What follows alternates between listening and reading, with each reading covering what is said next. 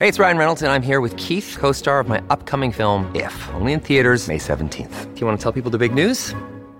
All right, I'll do it. Sign up now and you'll get unlimited for $15 a month and 6 months of Paramount Plus Essential Plan on us. MintMobile.com/switch. Upfront payment of $45 equivalent to $15 per month. Unlimited over 40 gigabytes per month. Face lower speeds. Videos at 480p. Active Mint customers by 531.24 get 6 months of Paramount Plus Essential Plan. Auto renews after 6 months. Offer ends May 31st, 2024. Separate Paramount Plus registration required. Terms and conditions apply if rated PG. And a good morning to you on the first day of winter for 2020. I'm Sterling Fox in for Mike Smith, who's taking his Christmas vacation at this time. Nice to be with you today. Great show lined up for you, courtesy of producer John Jang.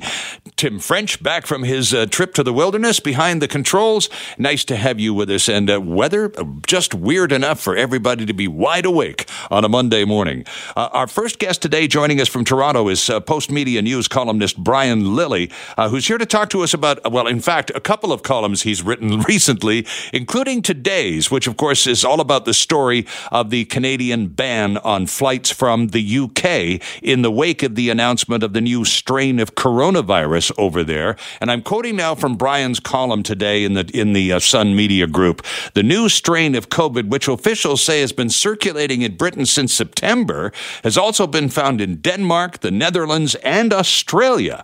Right now, it accounts for more than 60% of new infections. So the question is, how many did we let in before the flights from Britain stopped? And all of this may surprise those who thought Canada's borders were closed in March, when Prime Minister Trudeau made an announcement to that effect.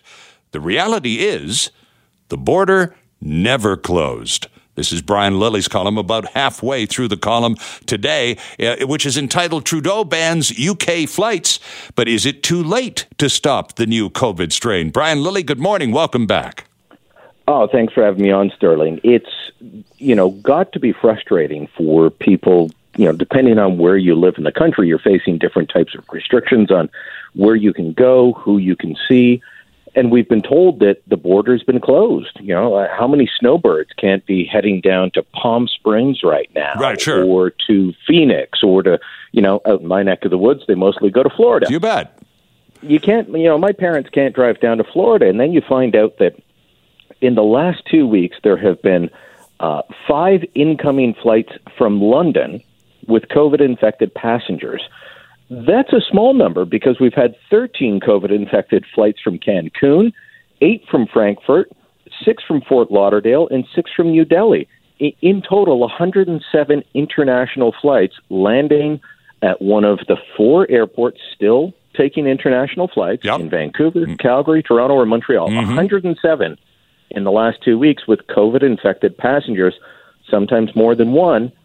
And, of course, the people sitting around them, there's a very good chance they could have been infected while they were waiting. So why have so many of us, Brian, bought into this sort of, we're sealed off, we've closed the 49th parallel, no Americans are allowed, so automatically in our minds we go, we're shut down. Whereas, in fact, we know the American border has never closed to commercial traffic, and as we're learning, our international borders have never really closed at all. So where is the myth that so many of us have bought into?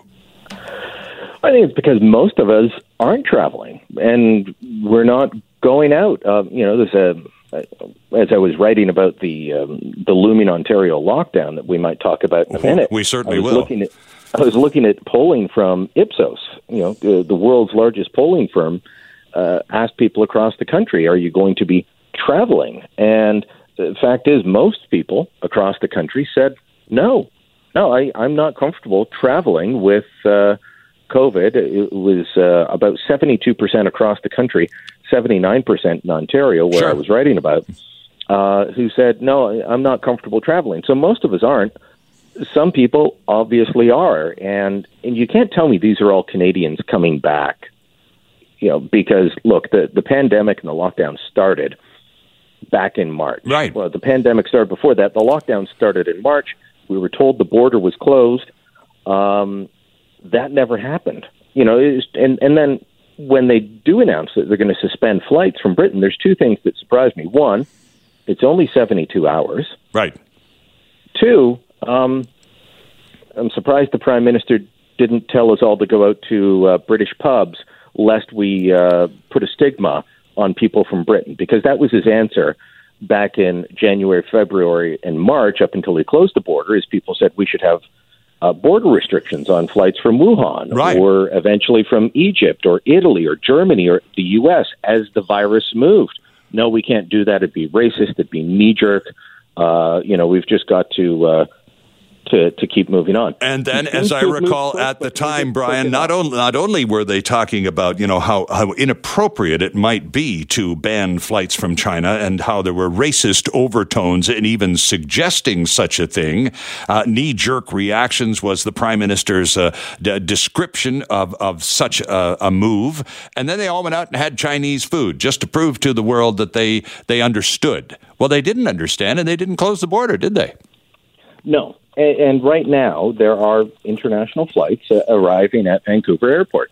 YVR is not as busy as it normally is, but let me just give you some examples. So, in about 10 minutes' time, there's a flight from Mexico City that will land. That's at 9:20. At 9:40, a flight from Portland will land. 9:43, a flight from Seattle will land. I'm just going through the international. This is this morning, 10:30, right? Yeah, 10:30. A flight from Hong Kong will land. 10:43, San Francisco. 10:45, Tokyo. You go down the list. Like I said in the column, we're not just potentially importing a new strain from the UK. We continue to import COVID from around the world. The government keeps track of this, and then, if you're on one of these flights, I was looking up one of the London flights. By the way, there was a London to Vancouver flight that landed on December 10th, and if you were in rows 35 through 42, you need to be worried. You could potentially be infected. So I was looking up, what kind of planes does Air Canada use to do these flights, and they tend to be fairly large, like a Boeing 777. That's about 450 people. 450 people potentially infected. They think that it might just be the 3 rows on either side of the passenger, but they don't know. And if it's any consolation to travelers, of course, Brian, the airlines have been just bending over backwards to assure us that even though there have been definite exposures, passengers have been exposed to coronavirus on many flights, but the actual contracting the disease compared to the exposure ratio is very, very low. And they attribute that to their filtration systems and so on. And of course, they're saying absolutely anything they can to persuade people not to completely eliminate air travel. But as you suggest in your survey from Ipsos earlier in the conversation, most of us have already decided we're not going to anyway. We're not even driving to the next town over most of the time. So, and look, as cases spike and you start seeing, things getting worse than they were before. And by the way, we're in Ontario headed into lockdown. British Columbia has about almost twice the active cases per 100,000 population as Ontario does. So you guys are in worse shape than we are. But, as it spreads beyond just hot zones, like the major urban centers, I'm starting to say, okay, am I going to that town? One, do I want to be spreading it if I'm an asymptomatic carrier? Right, yeah. But also, am I putting myself at risk by going to stay at a hotel or things of that nature? Ontario's at 127 cases per 100,000 of population. British Columbia is at 219. And Dr. Henry this afternoon at 3 o'clock will bring us up to date even more on the current status of active cases and so on.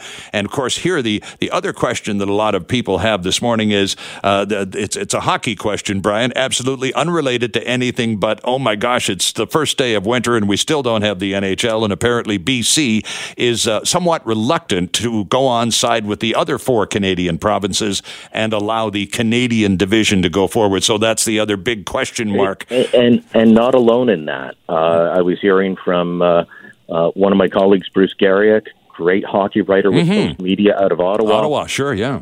And, Bruce has his ear to the ground, and he was emailing me saying, what can you find out for me from the Ontario government? Because his sources are saying that they were on board, and now they're not. Good morning, Sterling Fox in for Mike Smith. Brian Lilley, Sun columnist on the line in Toronto. And speaking of Toronto, if you lived in Toronto this morning, and you turned on the radio when you woke up, this is what you heard. Global News has learned Ontario will be completely locked down for 28 days come Christmas Eve. Sources close to the Premier's office say the only exception will be in northern communities, which will be placed under a 14-day lockdown period. The move comes at a time the province grapples with record high new cases of the novel coronavirus. That is Morgan Campbell from Global News Toronto. And that is there it is, Brian. It's a done deal, effective Christmas Eve in just a couple of days. Most of the province of Ontario going into complete lockdown. What's the story on schools? It's a 28-day lockdown. Typically, schools go out for about 14 over Christmas. So will this double the school break for Christmas? And just to give you a quick update, this happening moments ago, and this is why I've been around government a long time, Sterling. This is why I said it could begin. In my story, I said it could begin Christmas Eve because the word out of Queen's Park now is that it will begin on December 26th. We'll find out full details. I mean, Cabinet was meeting all morning. They're going to be going back and forth. What I reported on, was it Megan, you said? Yes. Reported on is what the proposal was before the government. So the proposal was started on Christmas Eve, make it 28 days for most of the province, 14 for Northern Ontario. And the reason is once you get up to areas like Thunder Bay, Timmins, and so on, very few cases of COVID-19. Right. Some would argue that they don't even need a lockdown. Some would argue none of the province needs a further lockdown compared to what we have now. More than a third of the population is already in a lockdown. So the proposal is 28 days for most of the province, 14 for Northern Ontario, some increased measures, including stopping things like outdoor skating rinks. We've got a lot of them here in Toronto. I've got one a short walk from my condo that I was just at on the weekend. There's a good chance that will be shut down. Cross-country ski trails shut down, things like that to just try and keep people at home.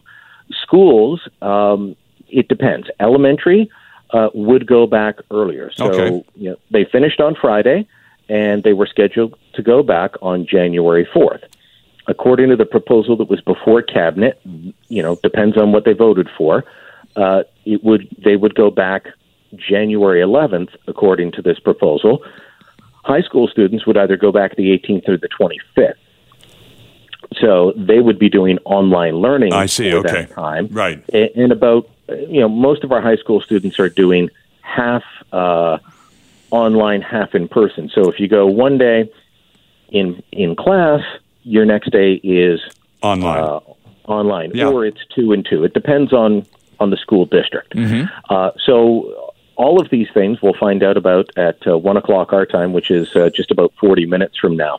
So 10 o'clock your time. It's going to be interesting. A lot of debate starting here. Ontario has been the most skittish province in the entire country when it comes to COVID-19, and always very much in favor of harder and stricter lockdowns. Will that change? I'm not sure. The polling would say no, but now, I'm hearing from people who were all in favor of lockdowns, but now that we're getting details, they're not crazy about it because it affects their region. It affects their lives. Right. It's not abstract anymore, is it? Yeah, it's no longer just theoretical. It's going to hit them. So will that change? I don't know. We've had stricter lockdowns than you have. When your restaurants were still open with reduced capacity, ours were closed for much of the time. I know that BC has become a bit more strict in terms of it over the last several weeks. Yes. But we've always been stricter, and the population has had an appetite for more. So we'll see what the reaction is like to this. My guess is that Cabinet looking at this, said, you can't do this to people on Christmas Eve. We can't be the Grinch or the Scrooge or, whatever comparison that you want there. We've got to let people have Christmas and then say, shut down for 2 weeks, which is not dissimilar to what Quebec has been advocating for and telling their people that there are stricter conditions and restrictions coming after Christmas. And yet you point out that 86% in your column today, 86% of Ontarians said, well, we're planning to have a pretty low-key event Christmas anyway, so this isn't too disruptive.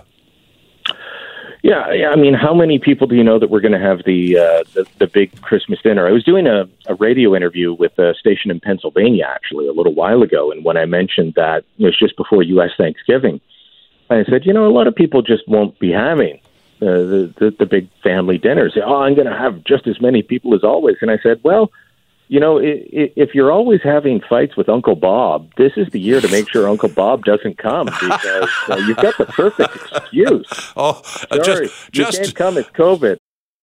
It's a 4-degree, soggy, socked in Monday morning. It's the first day of winter. I'm Sterling Fox, in for the vacationing Mike Smith. More than 30 countries, including our own, have implemented a UK travel ban as a new strain of coronavirus seems to accelerate the rate of infection. Over in the UK, Prime Minister Boris Johnson said early indications are the new variant of the virus is 70% more transmissible and is driving the rapid spread of new infections in the capital and surrounding areas. Here's more from Prime Minister Johnson. I was briefed on the latest data that shows the virus spreading more rapidly in London, the southeast and the east of England than would be expected, given the tough restrictions that are already in place. And I also received an explanation for why the virus is spreading more rapidly in these areas. It seems that the spread is now being driven by the new variant. There's no evidence that it causes more severe illness or higher mortality, but it does appear to be passed on significantly more easily. Very unsettling revelations from the Prime Minister of Great Britain, Boris Johnson. And, of course, what does this mean for those of us here on the other side of the pond, especially to those of us who are feeling just somewhat, a tiny bit of a ray of light at the end of the tunnel because there's a vaccine now at play? Here to sort this all out and answer some questions and probably take your calls, too, is Jason Tetreault. Jason is an infectious disease expert and, of course, host of the super awesome science show, joining us from Edmonton this morning. Hello, Jason. Oh, hello there. It's good to have you with us again. This is terribly unsettling news. You and I talked a few days ago about the vaccine and whether the Moderna vaccine versus the Pfizer vaccine, which would be more preferable, those sorts of things. It was a very positive conversation because we were talking about the remedy to the problem. And this morning we find out the problem is significantly greater than we anticipated. What do you make of these revelations, Jason? Well, let's put it this way. If we had a situation where everybody had some kind of immunity against this particular coronavirus, and then it mutated to somehow alter its ability to be detected by our immune response, that would be a pretty bad thing, wouldn't it? Mm-hmm. But how many of us have immunity? That's true. Very few of us. Especially in Canada, very few, yeah. Exactly. So the reality is that while this particular type of variant, variations occur every single time a new virus is made inside of your lungs, can be seen as concerning. At the end of the day, nothing has changed in terms of what we need to do to be able to prevent it. We still follow the ABCs. Protect your airway, stick to your bubbles, know who your contacts are for contact tracing. Because whether it can replicate to 10,000 or 100,000 or 1 million times in your respiratory tract is not going to make that big of a difference right now because, well, nobody's got immunity. Sure. It's only after we've gone through the vaccine and we have immunity, then we can start worrying about these different types of variations. But we do that anyway for the flu. That's why we get a vaccine every year. Sure. So now, Mr. Johnson, the Prime Minister, was talking about this, and in his brief description that we played before bringing you on, mentioned that the evidence that he's seeing doesn't indicate that this is dramatically new, but it does appear to be spreading rapidly, more so than the original coronavirus. Do you know that yet, Jason? So we don't know that specifically. What probably has happened, I mean, if you take a look at this from a scientific perspective at this particular virus, it's a wee bit of a Frankenstein. So most likely what ended up happening is it came out of somebody who probably did not have a very strong immune system to begin with, an immunocompromised individual or something. We saw this with HIV. We see this with the flu. We see this with all sorts of others. Then it starts spreading around. Now, it probably has a particular lock and key mechanism that is a little bit better than the original virus that we saw back in January of last year. That's probably why you're seeing greater tendency for infection, greater tendency for spread, and maybe even higher viral load. But again, does this really matter when you think about it? Because whether it's the standard one from last January or it's this particular one, you just want to prevent it from getting inside of you. Sure. So the point is that we should carry on. We're at the very, very beginning of our national vaccination effort, so that we should be undeterred. If anything, this should consolidate our drive to get this thing done. Yes, and it also should start giving us a little bit more confidence in the fact that this is something we're used to every single year with the flu. So we get our vaccine so that we know we're going to be okay. And this is sort of what's happening. Remember, this is not just simply going to be COVID is here today, and then in August when the pandemic is over, is what I've predicted, it's going to go away. Right. It's going to stick with us for years and years and years, just like the pandemic flu of 2009, 2010. So we're going to have a coexistence with it. And the more we get used to this idea of variation, of mutation, and the fact that vaccines may necessarily be developed over time, not just the one today or whenever you're going to be able to get it between now and June, it gives you that confidence to know that our health system is prepared for this based on years and years or decades of history, as opposed to having to deal with something that's brand new. Yeah, well, it's good to hear the calmness in your voice as you describe all of this, because, you start thinking about it. I get a flu shot every year. A lot of Canadians do. And, when you go to get your flu shot, they'll say, well, it's a little different from last year because it's always changing. And so this year we may be a little more or a little less effective, but here you go, and bang, you get your shot. So we're accustomed to that at the flu level, knowing that last year it was H1N1 and this year it's Y2. That we're accustomed to that sort of fluctuation. It's still the flu, but it varies in degrees of intensity. So this is a similar virus. So it too, like the flu, is going to vary a little.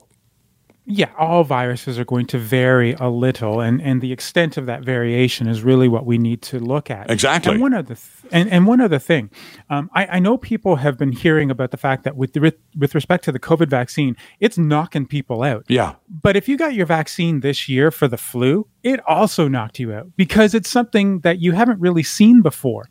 And so anyone who's listening right now who went, wow, when I got the flu shot, it really sent me for a loop for 24, 48 hours. Well, you're going to get the same thing with the COVID vaccine, but you're going to have that protection.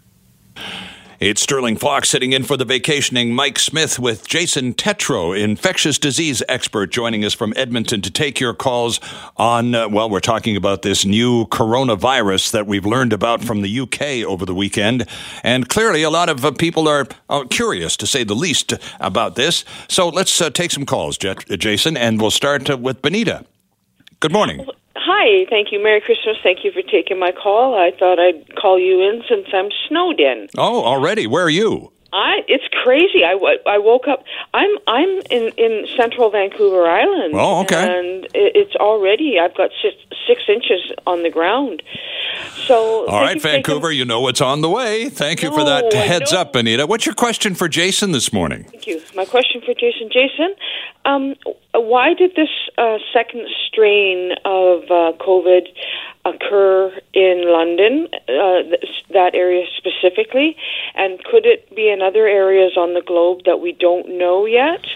And also, with this second strain of this pandemic, will the current vaccines will the current vaccines work for this, or is this a different strain that now we have to have a different vaccine? That's a great question, Benita. That's the one that most of us want answered. Jason, what's the story? So when we look at the different types of variants that are out there, and there are thousands of different types of variants. They've even been, grouped into what we call clades. There's this new one that started in the UK, and it's all due to this one minor change that occurred in the spike protein that everybody knows about, sort of the key to get in the lock of your cell.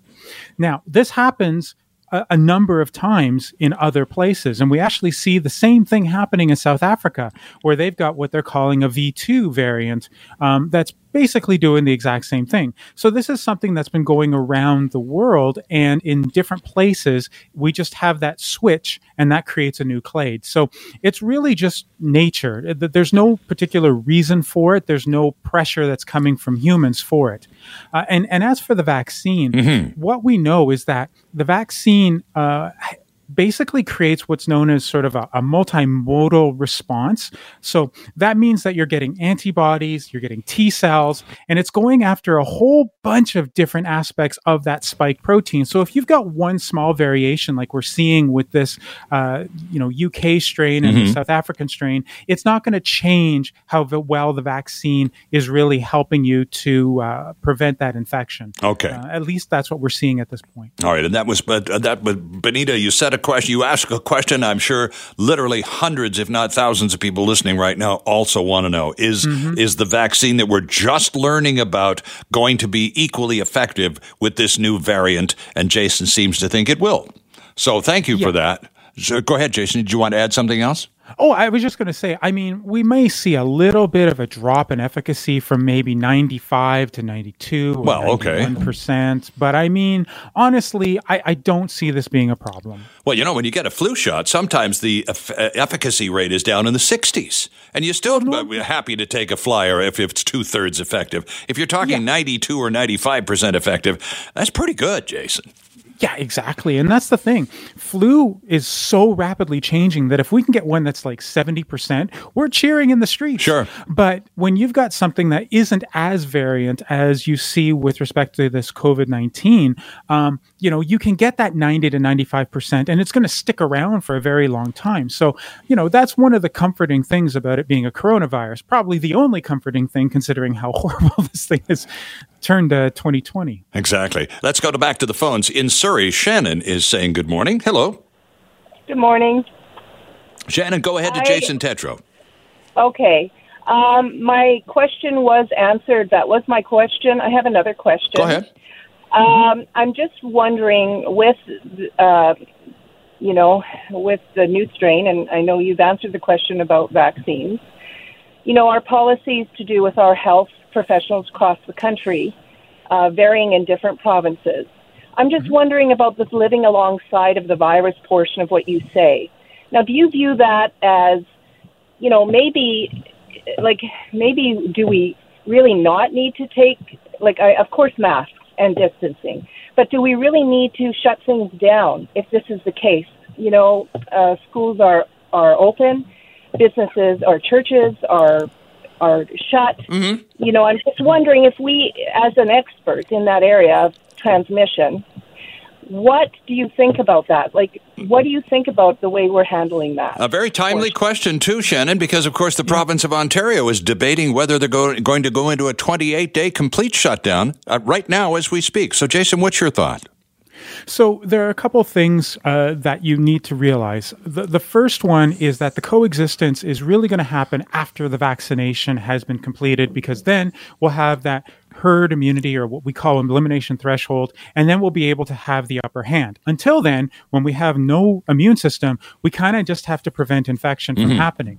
And that's where we get into this idea of the what obviously is not uniform regulations with respect to spread.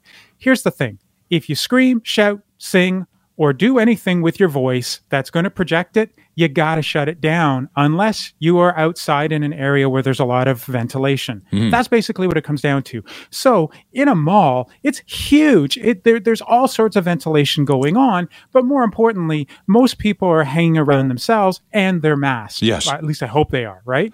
When you go into a place as a place of worship, or you're going into a smaller place like a bar or something along those lines, what ends up happening is that you're mixing that air without any large amount of ventilation going through there. And as a result of that, one person can literally lead to dozens of potential infections. And as we saw in South Korea just a couple weeks ago, you could have one person who sits underneath the vent that's coming out from the ceiling. Oh, I remember this. And that this. person ends up infecting somebody 6 or 7 feet down the street. That's or right. down the restaurant.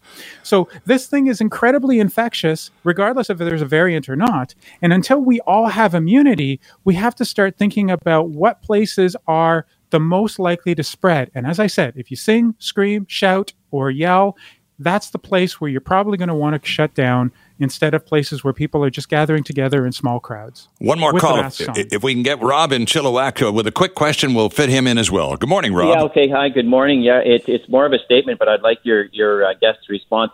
I just find it, and I'm not a conspiracy person. I believe COVID-19 is real. I just want to be upfront about that.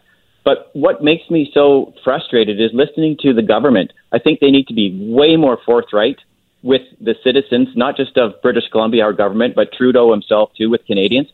If it's so serious, we have the World Juniors flying in. Guess what? 6 players test positive. That's right. From Germany. Mm-hmm. Two Swedish trainers test positive.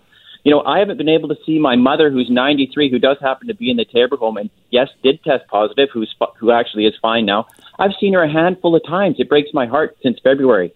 Yeah, good points, Rob. And we have to give Jason 30 seconds to respond here. A lot of frustration and a lot of mixed messaging hasn't helped. Oh, yeah. And that's standard when it comes to pandemics. It doesn't matter if it was Constantinople in 542 or New York City in 1832.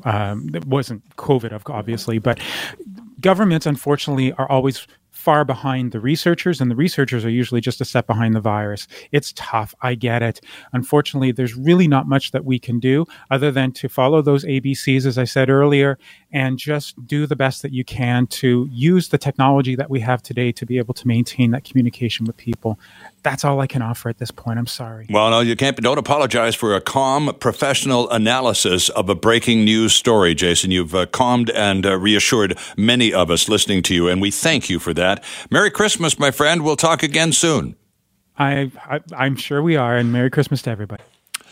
Mike is on vacation. I'm Sterling Fox, in for the next couple of weeks, enjoying myself enormously already.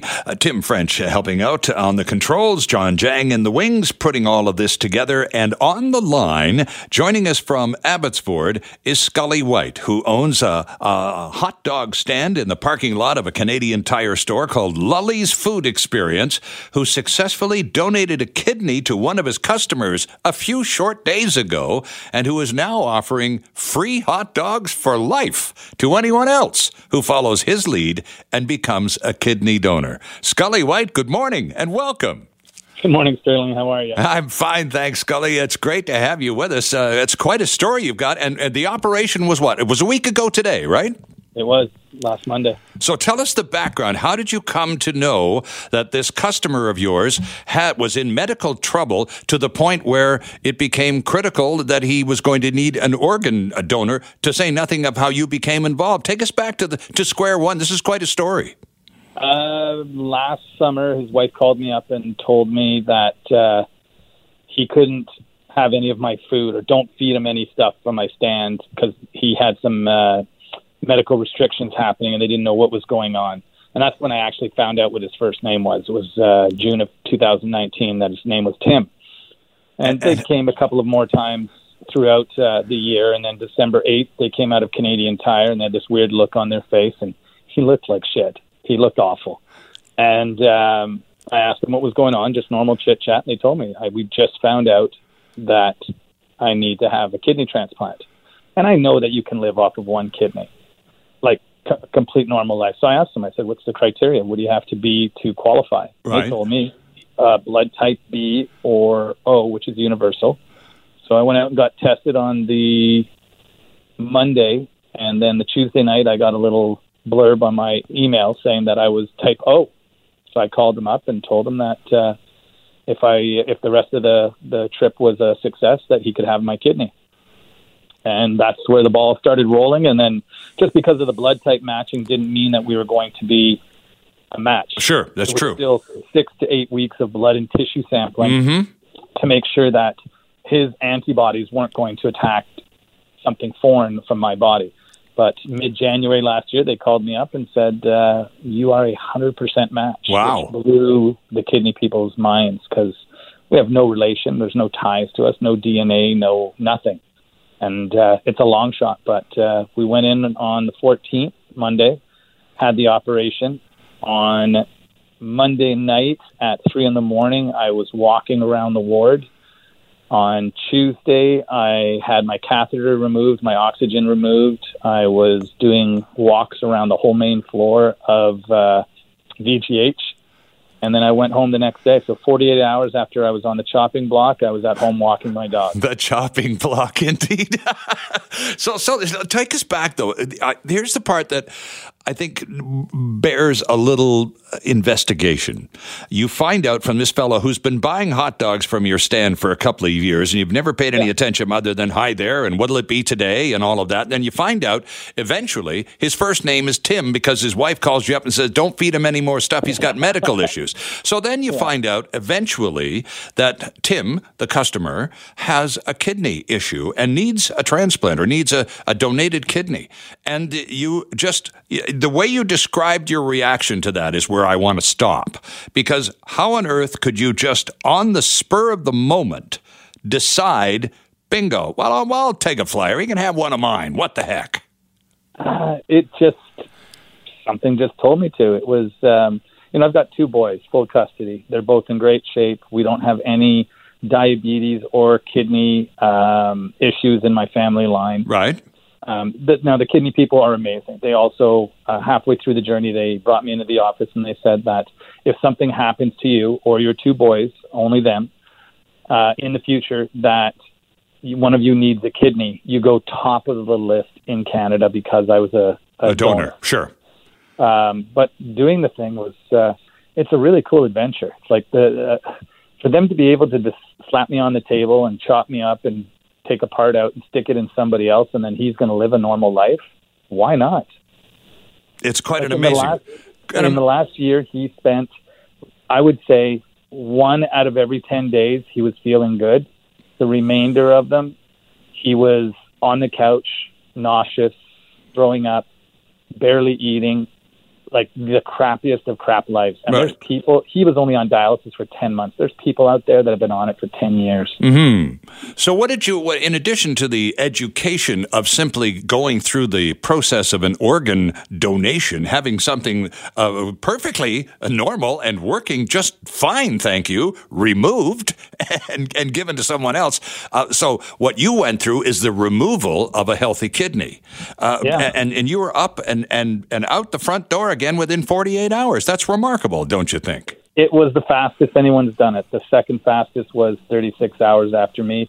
But Tim as well, like the kidney took instantly. The doctors came out of it, and the surgeon saw me first because I obviously, they take it out of me, and then they bring him in, and they open him up, and they take it out of me and stick it in him, and my recovery is much faster. Right. But the surgeon came and saw me as soon as I was in my room, and he said it was beyond successful.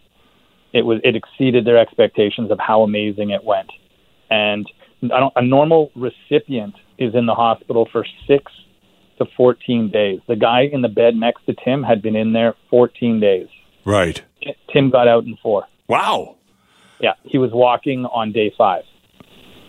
So just a completely positive experience all around then, Scully. I saw him. I was the first one to see him after the operation before his wife got there the next morning, and I went across my floor, my room, to his room. And they weren't going to let me in at first. And I told him, I said, I'm just going to wait till you walk around the hall, and I'm going to walk into his room and see how he's doing. So they took me into his room. Right. And I looked at him, and he looked at me, and he smiled, and he was definitely in a lot of pain because his incision is double, if not triple, the size of mine. Mm-hmm. And the banging inside his body, it's like rewiring a human being. Sure. And a couple minutes into the conversation, I said, apart from the pain and, swelling and all this, how does your body function feel? How does it feel to not be on dialysis? He didn't say a word. He looked at me with this kind of smirk on his face, and he had tears going down the side of his face. And it was like, why not? Okay, I'm going to feel a little tightness, a little bit of, got to be careful walking for the first week or 2 or 3. Lifting things is a criteria. But on the flip side, this guy's got a life now. Yeah, exactly. Why wouldn't somebody do it? So I'm with my business. We're made shirts and everything's coming out. And anybody who wants to become a live kidney donor from this day on will get a free T-shirt. We'll get their name in the computer system, and they can have 52 free hot dogs and 52 free drinks every year for the rest of their life. Well, and I suppose the other thing that I wanted to find out from you, because you talked about working with the Kidney Foundation here in BC, and they're an amazing group of people. They're so patient and so thorough and so dedicated to the people that they're working with. I wonder, what did you learn about the donor list? People who are waiting right now this morning in British Columbia for a kidney or another organ, especially kidneys, since that's the experience that you've done. 3,400 people are waiting. 400? 34. 3,400. In BC alone. Wow. The operation is only done at St. Paul's or at VGH, where I did it. Now, we've been flooding the media, and my friends are probably tired of seeing me on it. We've hit the news, TV, radio, print. And the first time we had a big story put in the Vancouver Sun, 9 people called up the kidney office at VGH and said because of that article, they were stepping forward to become anonymous donors. And 7 more customers of mine have also said that once I come out of the hospital and in recovery, that they will sign up too. So we're going to push this, and it's going to be our campaign for as long as the business is running.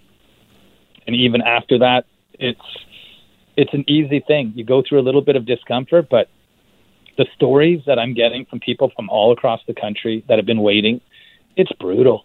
Yeah. When you die, you use basically 0.4. If you've got 2 healthy kidneys, you're using 0.4 of 1 kidney. Of 1. Over one lifetime. Yeah, 1.6 that's not being used. Mm-hmm. Now, the difference between a live kidney donor and a kidney donor that was in a car accident that died is night and day. The live kidney donor, it takes right away. It flows, it operates. The person that has a donor that was in a car accident where it's been dead for a day, 2 days, nothing, nowhere near as good. Those people have a hard battle, and it doesn't always last. Exactly. But a live donor, like if you could go in and you can get zip, and you're up and walking in 3 days or 2 days, and you see the look in somebody's eye, and you can get them up and living a life with their family, you haven't just saved one person. You saved dozens. All the people surrounded with that person, his life, his wife's life, the kids' lives, the grandkids. It's amazing. And you know what? It's opened my eyes to it, and I've had the most amazing stories, and we'll be posting them on our Facebook and Instagram page all the time.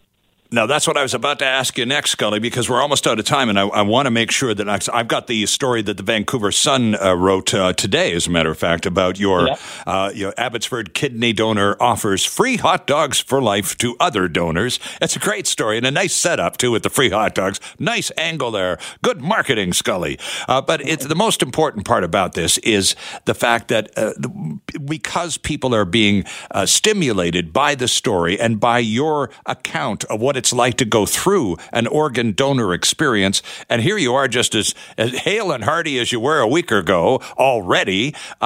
So where do people go? First of all, to find out more about you and the shirts and what you're doing with the hot dogs and so on. And then can you link them to the Kidney Foundation and other donor spots? Anybody that has any issues, they can contact me through the Facebook or Instagram. It's Lilley's Food Experience. It's Lullys Food Experience. The articles are all over the place. You can find, if you can't get it there, you can just Google it. Contact me, and I'll tell you exactly what I went through, what I did, and then I'll give you the contact people at VGH who are absolutely amazing. Great stuff. Scully White, just a pleasure to have you on the program this morning. A tip of the hat to you, sir, for being just a downright decent guy. Thank you so much.